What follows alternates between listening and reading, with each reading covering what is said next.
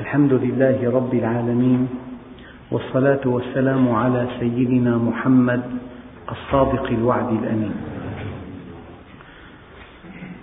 اللهم لا علم لنا إلا ما علمتنا إنك أنت العليم الحكيم. اللهم علمنا ما ينفعنا وانفعنا بما علمتنا وزدنا علما، وأرنا الحق حقا وارزقنا اتباعه، وأرنا الباطل باطلا وارزقنا اجتنابه، واجعلنا ممن يستمعون القول فيتبعون أحسنه، وأدخلنا برحمتك في عبادك الصالحين. أيها الإخوة المؤمنون، مع الدرس 50 من دروس سورة آل عمران، ومع الآية 69 بعد 100، قال تعالى: ولا تحسبن الذين قتلوا في سبيل الله أمواتا بل أحياء عند ربهم يرزقون. بينت لكم أيها الإخوة أن للحياة نظامين، نظام في الدنيا ونظام في الآخرة. فهذا الذي قتل في سبيل الله هو يحيا حياة من أعلى مستوى، ولكن بنظام آخر. قد تجده مدفونا بقبر، وقد تجده فقد بعض أعضائه، وقد يمثل الكفار بجثته، ولكن هذه الجثة ما هي إلا وعاء له، أما هو في أعلى عليين وفي جنة عرضها السماوات والأرض. لذلك من الوهم أن تظن أن هذا الذي قتل في سبيل الله ميت، إنه حي بنص هذه الآية، بل أحياء. وكلمة حي لها أبعاد، يعني في وعي، في إدراك، في سعادة، في سرور، في اتصال بالله عز وجل. فهذا الذي قتل في سبيل الله هو حي يرزق، أحياء عند ربهم يرزقون. هؤلاء الذين رأوا ما عند الله من إكرام شديد فرحوا فرحا كبيرا بفضل الله، وقد قال الله عز وجل: قل فبذلك فليفرحوا. وأنا أقول لكم: اجعل لنفسك هذا المقياس، ما الذي يفرحك؟ قل لي ما الذي يفرحك أقول لك من أنت. حينما تفرح أن الله يحبك فأنت مؤمن، حينما تفرح أن الله أعانك على طاعته فأنت مؤمن، حينما تفرح أن الله أجرى على يديك الخير فأنت مؤمن، حينما تفرح أن الله عصمك من معصية فأنت مؤمن، حينما تفرح أن الله أعانك على تربية أولادك فكانوا صالحين أنت مؤمن، حينما تفرح أن امرأتك مطيعة لله عز وجل لا تؤذي أحدا في خروجها ولا في زيها فأنت مؤمن. أما حينما تفرح في الدنيا فقط ولو أنها جاءتك من معصية فأنت لست بمؤمن. قل لي ما الذي يفرحك أقول لك من أنت. ما الذي يفرحك؟ ما الذي يملأ قلبك سعادة؟ أن تكون غنيا فقط؟ أن تكون قويا؟ أن تكون في منصب رفيع؟ أن تشعر أنه بإمكانك أن تتحكم بالآخرين؟ أما الذي يفرحك أن يسمح الله لك أن تكون جنديا من جنود الحق. الذي يفرحك أن تشعر أن الله سبحانه وتعالى استعملك في مرضاته، استعملك في خدمة عباده، استعملك في ملء قلوب الناس أمنا وطمأنينة، ملء قلوب الناس سعادة. إذا استخدمك في الخير ينبغي أن تفرح. عبادي الخير بيدي والشر بيدي، فطوبى لمن قدرت على يده الخير، والويل لمن قدرت على يده الشر.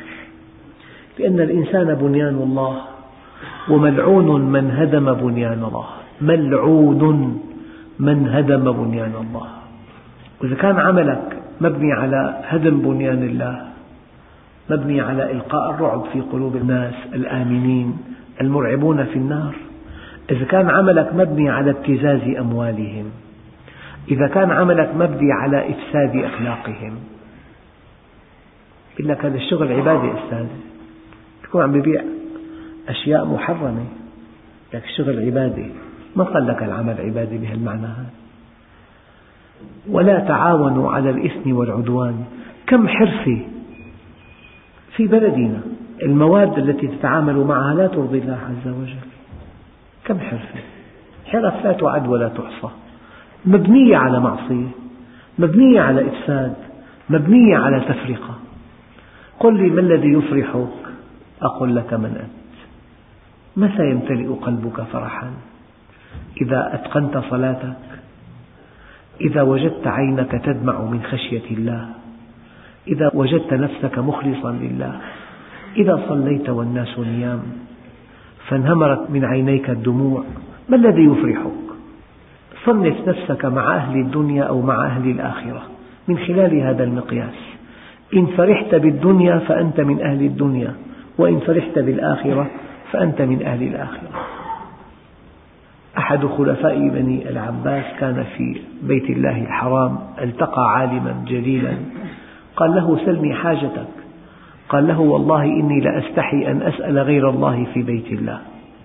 فلما التقاه خارج الحرم قال سلني حاجتك. قال والله ما سألتها من يملكها، أفأسألها من لا يملكها؟ قال ألح عليه، قال أنقذني من النار وأدخلني الجنة. قال هذه ليست لي. قال له إذن ليس لي عندك حاجة. عفة المؤمن صارخة. ولا تحسبن الذين قتلوا في سبيل الله أمواتا بل أحياء عند ربهم يرزقون فرحين. لذلك المؤمن حينما يلقى الله عز وجل ويرى مقامه في الجنة يقول لم أر شرا قط. وقد تكون حياته مفعمة بالمتاعب لكنه ينسى، كطالب درس دراسة مجهدة فلما أحرز الدرجة الأولى في الامتحان فرحته بهذه الدرجة أنسته كل متاعبه. أما الكافر حينما يرى مكانه في النار يصيح صيحة لو سمعها أهل الأرض لصعقوا، يقول لم أرى خيرا قط. كان سيدنا عمر بن عبد العزيز يقرأ قوله تعالى أفرأيت إن متعناهم سنين. متعناهم سنين، سنوات طويلة، يعني طعام وشراب وبيوت فخمة ومركبات. أفرأيت إن متعناهم سنين وبعدين ثم جاءهم ما كانوا يوعدون ما أغنى عنهم ما كانوا يمتعون. هذه الآية كان سيدنا عمر بن عبد العزيز يتلوها كلما دخل إلى مقر عمله. أفرأيت إن متعناهم سنين ثم جاءهم ما كانوا يوعدون ما أغنى عنهم ما كانوا يمتعون. يقول الله عز وجل إن هؤلاء احتقارا لهم إن هؤلاء يحبون العاجلة ويذرون وراءهم يوما ثقيلا. فإذا نقر في الناقور فذلك يومئذ يوم عسير على الكافرين غير يسير. ولا تحسبن الله غافلا عما يعمل الظالمون إنما يؤخرهم ليوم تشخص فيه الأبصار. لا يغرنك تقلب الذين كفروا في البلاد متاع قليل ثم مأواهم جهنم وبئس المهاد. فرحين بما آتاهم الله من فضله. أخواننا الكرام، كلمة من القلب إلى القلب. إن لم تقل أنا أسعد الناس وأنت في الدنيا وأنت تعاني آلاف المشكلات، أنت سعيد بالله، سعيد أن الله هداك إليه، عرفك بمنهجه، أعانك على طاعته، سمح لك أن تتصل به. إن لم تقل أنا أسعد الناس ففي إيمانك خلل، لأنه في الدنيا جنة من لم يدخلها لم يدخل جنة الآخرة. بعضهم استنبط من قول النبي الكريم أبو بكر في الجنة، يعني الآن في الجنة، إنه في جنة القرب. وهناك دليل قرآني ويدخلهم الجنة عرفها لهم في الدنيا، أذاقهم بعضا منها، أذاقهم طعمها، ويدخلهم الجنة عرفها لهم. ينبغي أن تكون في جنة. ماذا يفعل أعدائي بي؟ إن أبعدوني فإبعادي سياحة، وإن قتلوني فقتلي شهادة، وإن حبسوني فحبسي خلوة. أنت موصول بالله عز وجل، لا بد من أن تكون في جنة.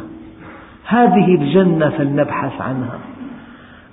إبراهيم عليه السلام كان في جنة وهو في النار، يا نار كوني بردا وسلاما على إبراهيم. أهل الكهف كانوا في جنة وهم في كهف خشن. النبي عليه الصلاة والسلام كان في جنة وهو في غار ثور. يا رسول الله لقد رأونا. قال يا أبا بكر ألم تقرأ قوله تعالى وتراهم ينظرون إليك وهم لا يبصرون. يونس عليه السلام كان في جنة وهو في بطن الحوت. هذه السكينة التي ينعم الله بها على المؤمنين، تسعد بها ولو فقدت كل شيء، وتشقى بفقدها ولو ملكت كل شيء. والله أسمع من بعض الأشخاص الذين فقدوا حريتهم سنوات طويلة أنهم كانوا في جنة، مع أن ما كانوا فيه أسوأ مكان يعيشه إنسان، ومع ذلك موصول بالله عز وجل. هذا هو جوهر الدين، أن تتصل بالله، أن تشعر أن الله يحبك، وأنك بعينه فإنك بأعيننا، وأنك بحفظه ورعايته، وأنك محوط برحمته.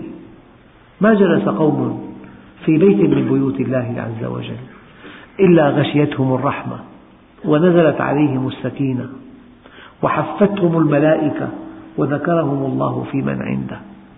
يعني أنت بأي مرتبة، قوي ضعيف فقير غني صحيح مريض وسيم دميم، بأي وضع ما دمت مع الله فأنت في سعادة. هذه السعادة تحتاج إلى استقامة، إلى عفة، إلى ورع. إن كنت ورعا ذقت من طعم القرب. لذلك قال عليه الصلاة والسلام ثلاثة من كن فيه وجد بهن حلاوة الإيمان. حلاوة الإيمان أن يكون الله ورسوله أحب إليه مما سواهما. عند التعارض تعارضت مصلحتك مع النص الشرعي فركلت مصلحتك بقدمك، عندئذ تستحق أن تذوق من الله حلاوة الإيمان. الإيمان له حلاوة وله معاني، قد تدرك معاني الإيمان ولا تذوق حلاوة الإيمان.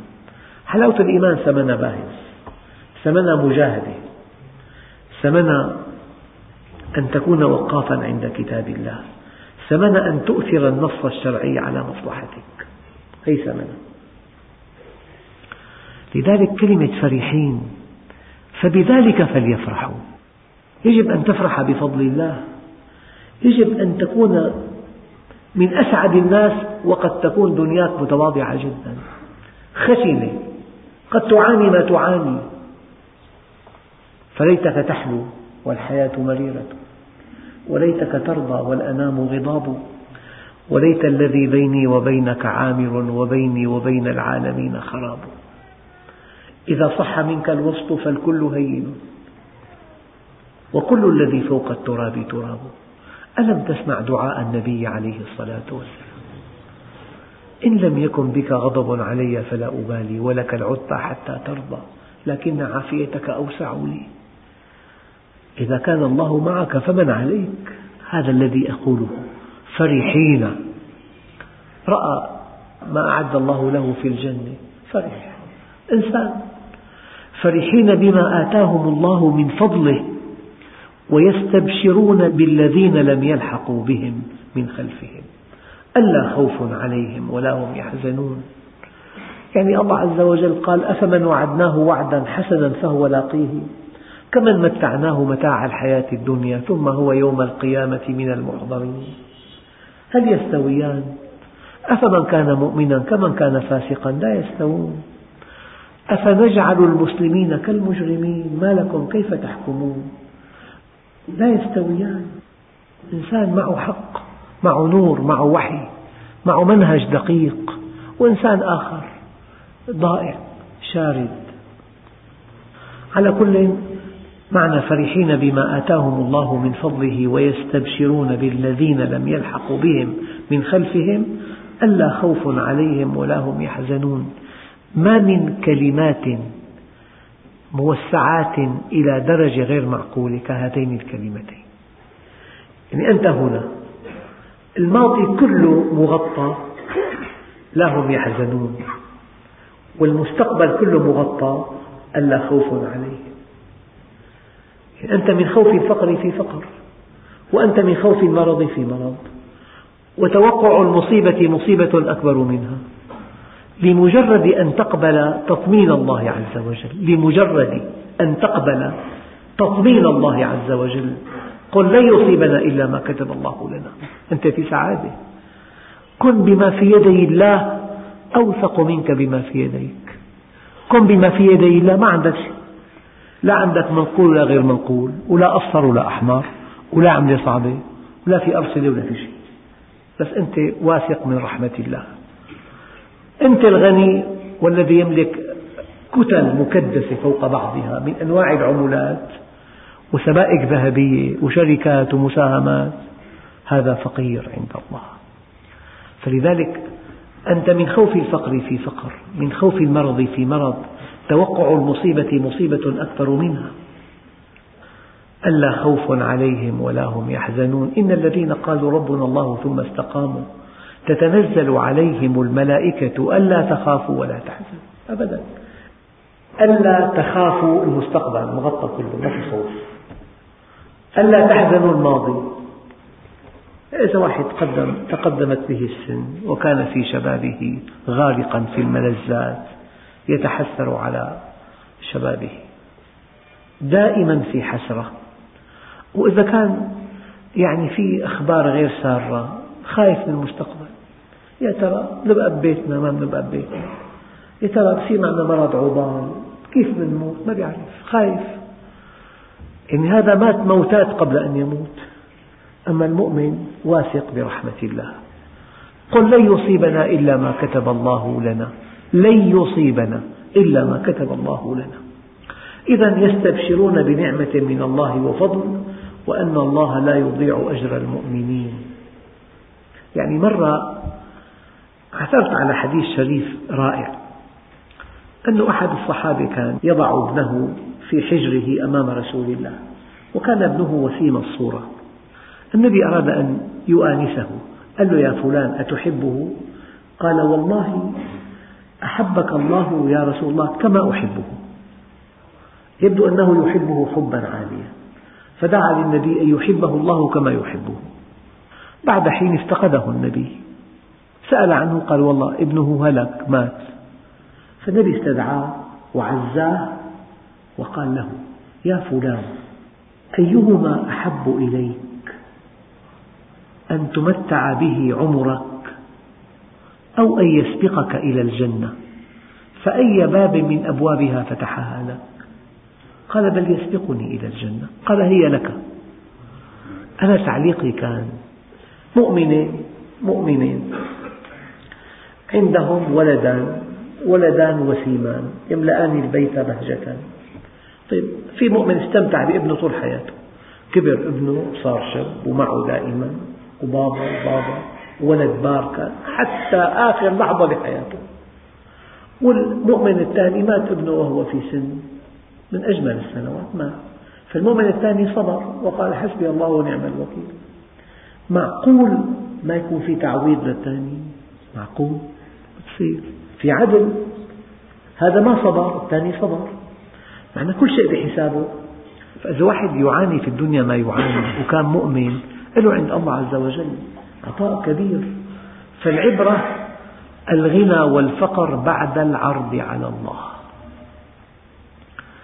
يستبشرون بنعمة من الله وفضل، وأن الله لا يضيع أجر المؤمنين.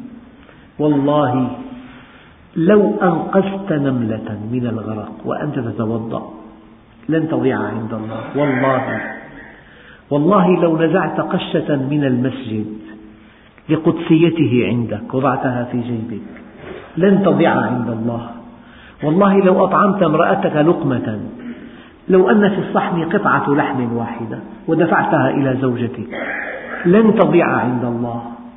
لو أنك استقبلت ضيفا وآنسته وأكرمته لن تضيع عند الله. لو أنك في عمل وأنت رأس العمل وابتسمت في وجهي من يعمل عندك فطمأنته لن تضام عند الله. يجب أن تعلم أنه من يعمل مثقال ذرة خيرا يره. مثقال ذرة عبر عنها العلماء: أنت في أيام الشتاء والشمس تدخل إلى أعماق الغرف، اكنس أرض الغرفة ثم انظر ماذا ترى؟ ترى ذرات عالقة في جو الغرفة يكشفها ضوء الشمس، ما له وزن أبدا وما له حجم. إن عملت عملا صالحا بمستوى هذه الذرة لن يضيع عند الله. لذلك نحن نقرأ 600 صفحة قرآن كريم في رمضان، ومعنا كتب فقه ومعنا كتب حديث ومعنا كتب تفسير ومعنا تعليقات وندوات ومحاضرات وفضائيات. هذا قال له: عظني ولا تطل أعرابي. قال له: فمن يعمل مثقال ذرة خيرا يره ومن يعمل مثقال ذرة شرا يره. قال: كفيت. اكتفى بآية. فقال عنه النبي: فقه الرجل. ما قال فقه، قال فقه أي أصبح فقيها. آية واحدة: فمن يعمل مثقال ذرة خيرا يره ومن يعمل مثقال ذرة شرا يره. يعني لقى زوجته متعبة أم عاونها بعمل بسيط، مثلا بعمل بسيط، عاونها بصنع طبق طعام، عاونها بغسل صحن، يعني في آلاف الأعمال. أطعم هرة، أطعم كلبا جائعا، في كل كبد رطبة أجر. فلذلك أبواب العمل لا تعد ولا تحصى. وداخل بيتك في 1000 طريق إلى الله. تربية أولادك، جلست مع أولادك صبرت عليهم، يعني ربيتهم، تجاوزوا حدودهم، أدبتهم، ألبستهم، أطعمتهم، جلست مع أهلك، كل أعمال صالحة. إن كنت مؤمنا ما من حركة ولا سكنة إلا تعد عند الله عملا صالحا. ولا يقطعون واديا ولا ينالون من عدو نيلا إلا كتب لهم به عمل صالح. إذن فرحين بما آتاهم الله من فضله ويستبشرون بالذين لم يلحقوا بهم من خلفهم ألا خوف عليهم ولا هم يحزنون يستبشرون بنعمة من الله وفضل وأن الله لا يضيع أجر المؤمنين. لا تخاف، لا تخاف ظلما ولا هضما. لا تخف أن تعمل عملا صالحا ثم يضيع هذا هباء منثورا. أمثلة تدعم هذه الفكرة.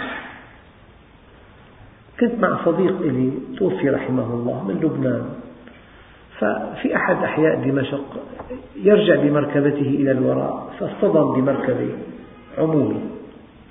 أنا قلقت أنه لعل هذا السائق ينزل ويتكلم كلام شيء غريب. نزل السائق ونظر إلى ما أصيبت به مركبته من ضرر لا بأس به يحتاج إلى آلاف. قال له للسائق اللبناني، الأخ اللبناني: سامح، اذهب. هي أثناء أحداث لبنان. قال له: اذهب، ما في شيء. غريب الموقف، غريب جدا. وجدت هذا الصديق تنهمر من عينه دمعة على خده ومليء. يعني أنا عجبت أنه معقول أنه فرح أنه ما دفع تعويض هذا الحادث. مو هذا المعنى. سألته: لماذا تأثرت؟ قال لي: والله قبل 2 وأنا في بيروت إنسان من سوريا راكب سيارة بيجو معه عيال محجبين ضرب سيارتي. قال لي: والله ما أردت أن أفسد عليه نزهته. قال له: إذا فلما رأى من يعامله نفس المعاملة خشع لله. ما بضيع عليك شيء أبدا. تطعم طعام، تنقذ إنسان، تنصح إنسان، تتساهل مع إنسان، تعفو عن إنسان، الله يعفي عنك. فلذلك يجب أن تعلم علم اليقين: ما من عمل صالح مهما دق له عند الله أجر. ما أكرم شاب شيخا لسنه يعني أنت كنت شاب وراكب مركبة عامة وطلع إنسان متقدم بالسن. بالمناسبة إن من إجلال الله إجلال ذا الشيبة المسلم. إنسان مسلم وجهه منير عمره 80 سنة، هذا إكرام لله عز وجل. فأنت وقفت له، قاعد بمقعد وقفت له. هذا أيام مثلا بالمسجد بيجي إنسان متقدم بالسن بيحب محل مريح، تلاقي شباب صغار قاعدين مرتاحين مسنودين ومبسوطين، وهذا الإنسان المتقدم بالسن ما بيلاقي محل بيرتاح فيه مثلا. يعني كثير جميل بالشاب إذا كان قاعد بمحل مريح ولقى شخص متقدم بالسن يقدموا عليه. النبي قال: ما أكرم شاب شيخا لسنه إلا سخر الله له من يكرمه عند سنه. أبدا. يعني لي صديق بمصر قال لي توفي لنا قريب، قبل أن يتوفى قال لي شخص عادي جدا، أقل من عادي، يعني أب وسط دون الوسط، وأولاده بالدين دون الوسط، أسرة من عامة الأسر غير متميزة إطلاقا. فلما مرض الأب وجد من أولاده عناية لا يمكن أن تصدق. أولاد عاديين، يعني ما في دين قوي يدفعهم لخدمة والدهم، ولا فيها الأب المثالي اللي مقدم كل شيء لأولاده، لا هذه ولا تلك. قال لي عجيب، قال لي بقيت أشهر وأنا في حيرة من هذا الوضع. يعني سمع من خدمة الأولاد إلى أبوهم شيء لا يصدق، مع أن الأبناء عاديون والأب أقل من عادي.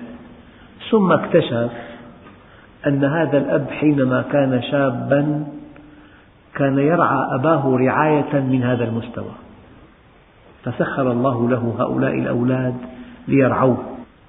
هي الآية لازم تدخل للعظم، تدخل لأعماقنا، تكون مع ذرات دماءنا، مع خلايا جسمنا، وأن الله لا يضيع أجر المؤمنين.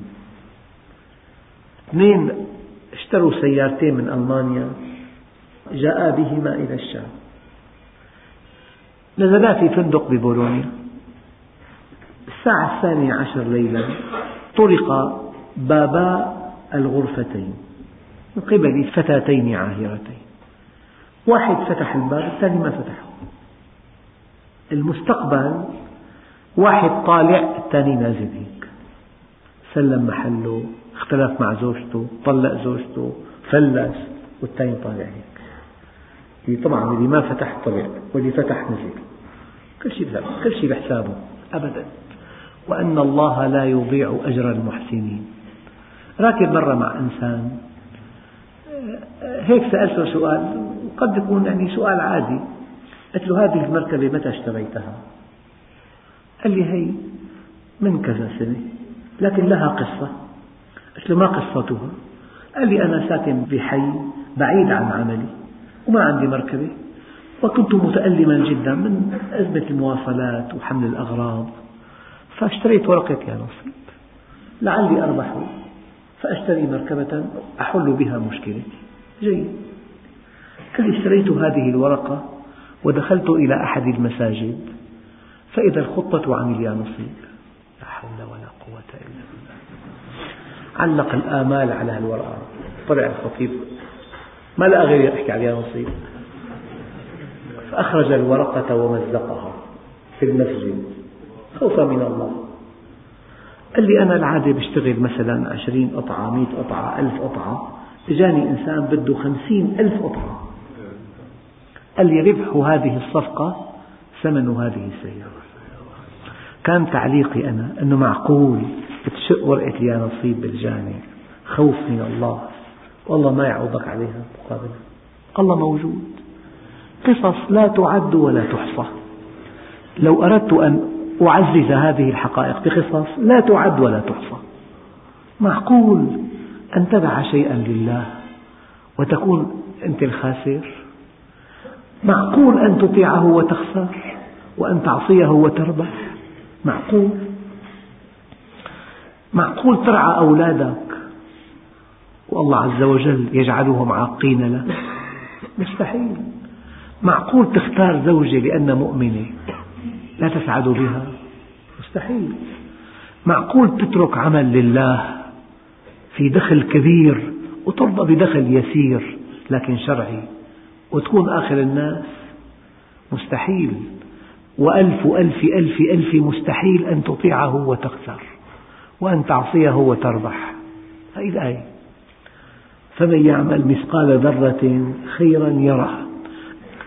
معقول شاب كلما رأى فتاة قال أعوذ بالله معاذ الله غض بصره عنها، وإنسان يملأ عينيه من الحرام لا يدع منطقة في جسم الفتاة إلا يملأ محاسنها بعينيه، ثم يتزوجان يعاملان معاملة واحدة؟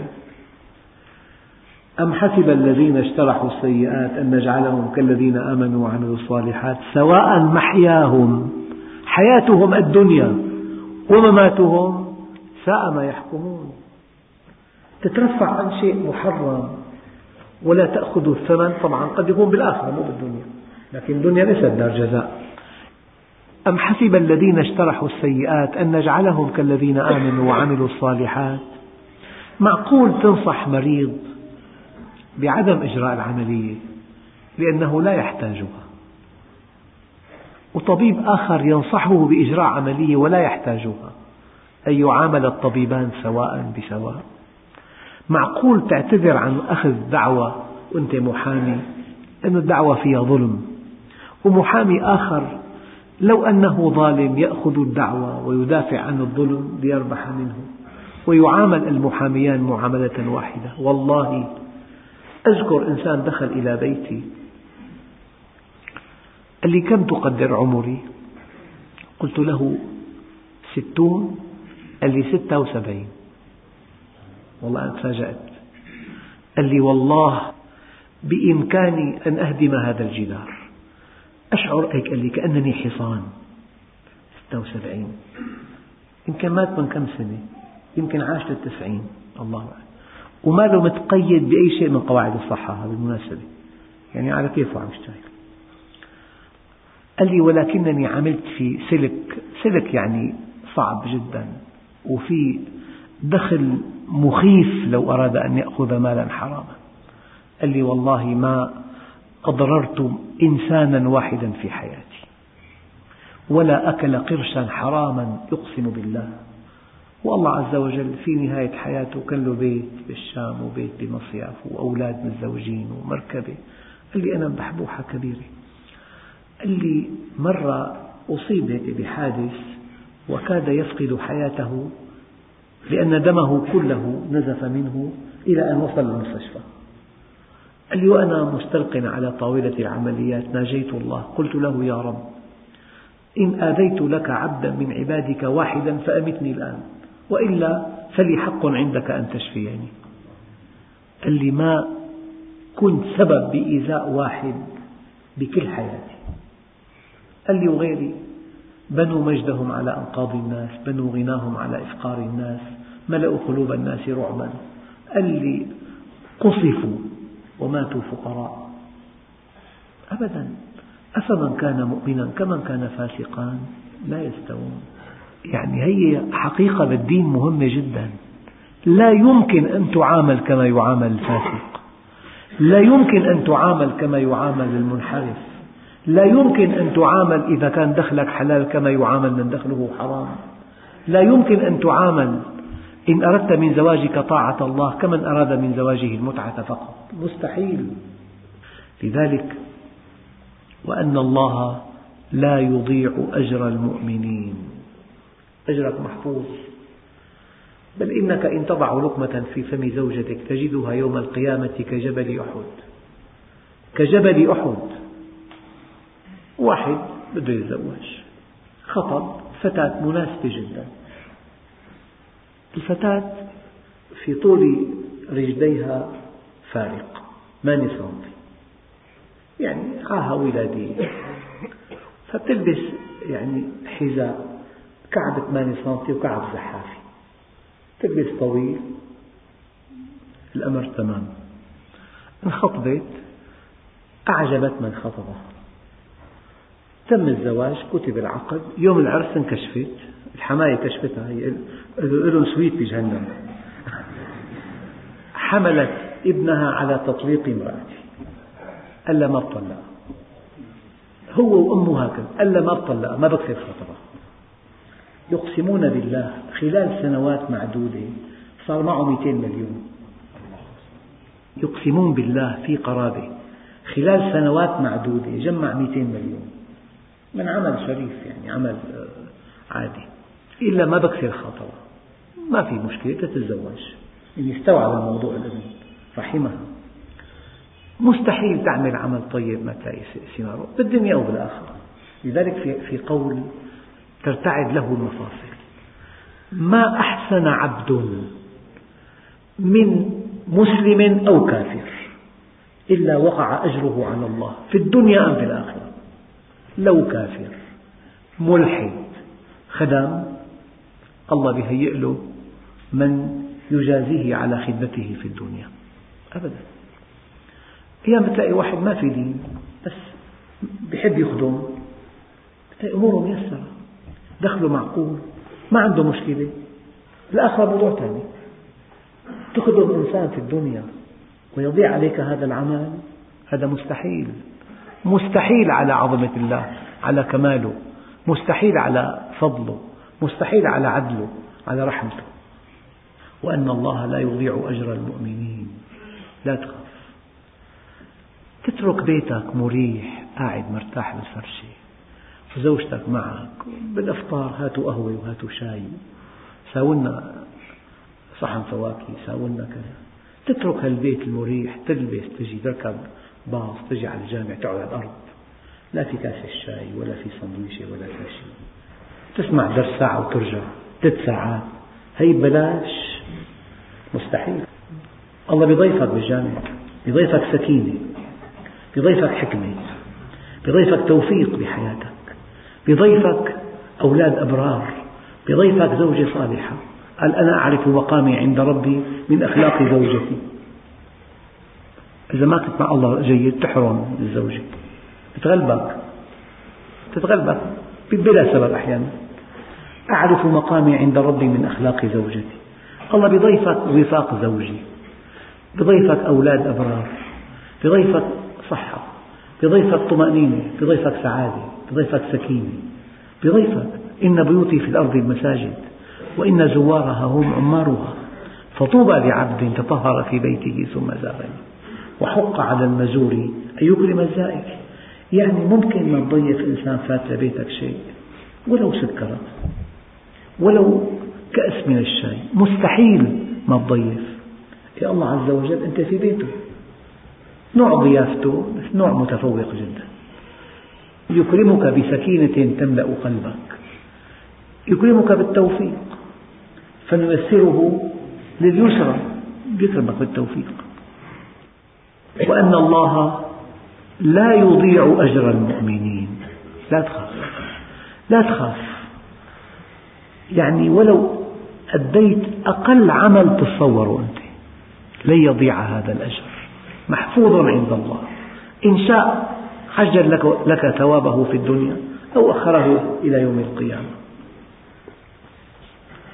واحد راح لبلد غربي يبدو مربى تربية دينية، وجد الفسق غير معقول، أرسل لوالده رسالة، قال له إما أن ترسل لي زوجة على جناح السرعة، وإما أن أعود إلى البلد، أنا لا أعصي الله والوضع لا يحتمل.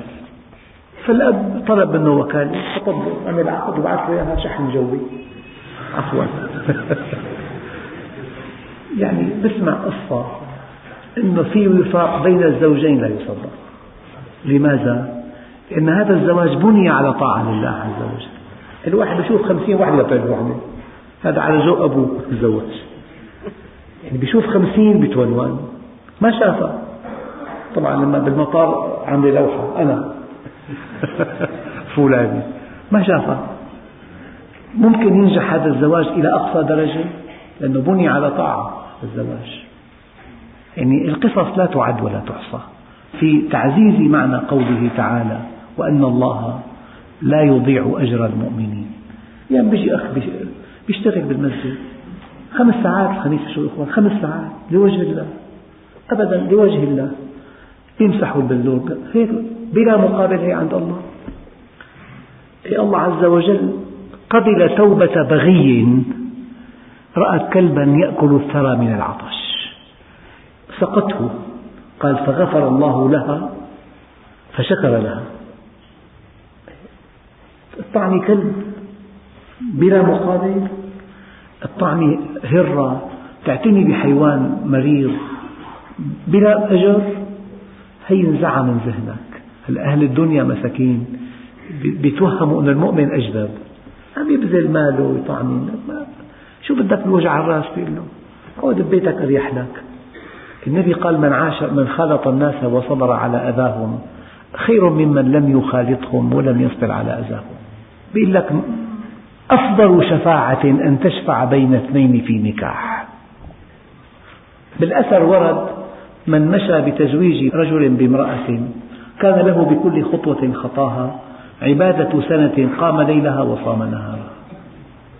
والعوام بيقول لك امشي بجنازة فتمشي بجوازة، هي ما بدي وجع راسي بعتذر، هي ما لي فاضي، هي ما لي. بتلاقي في نمط ما بيسوي شيء.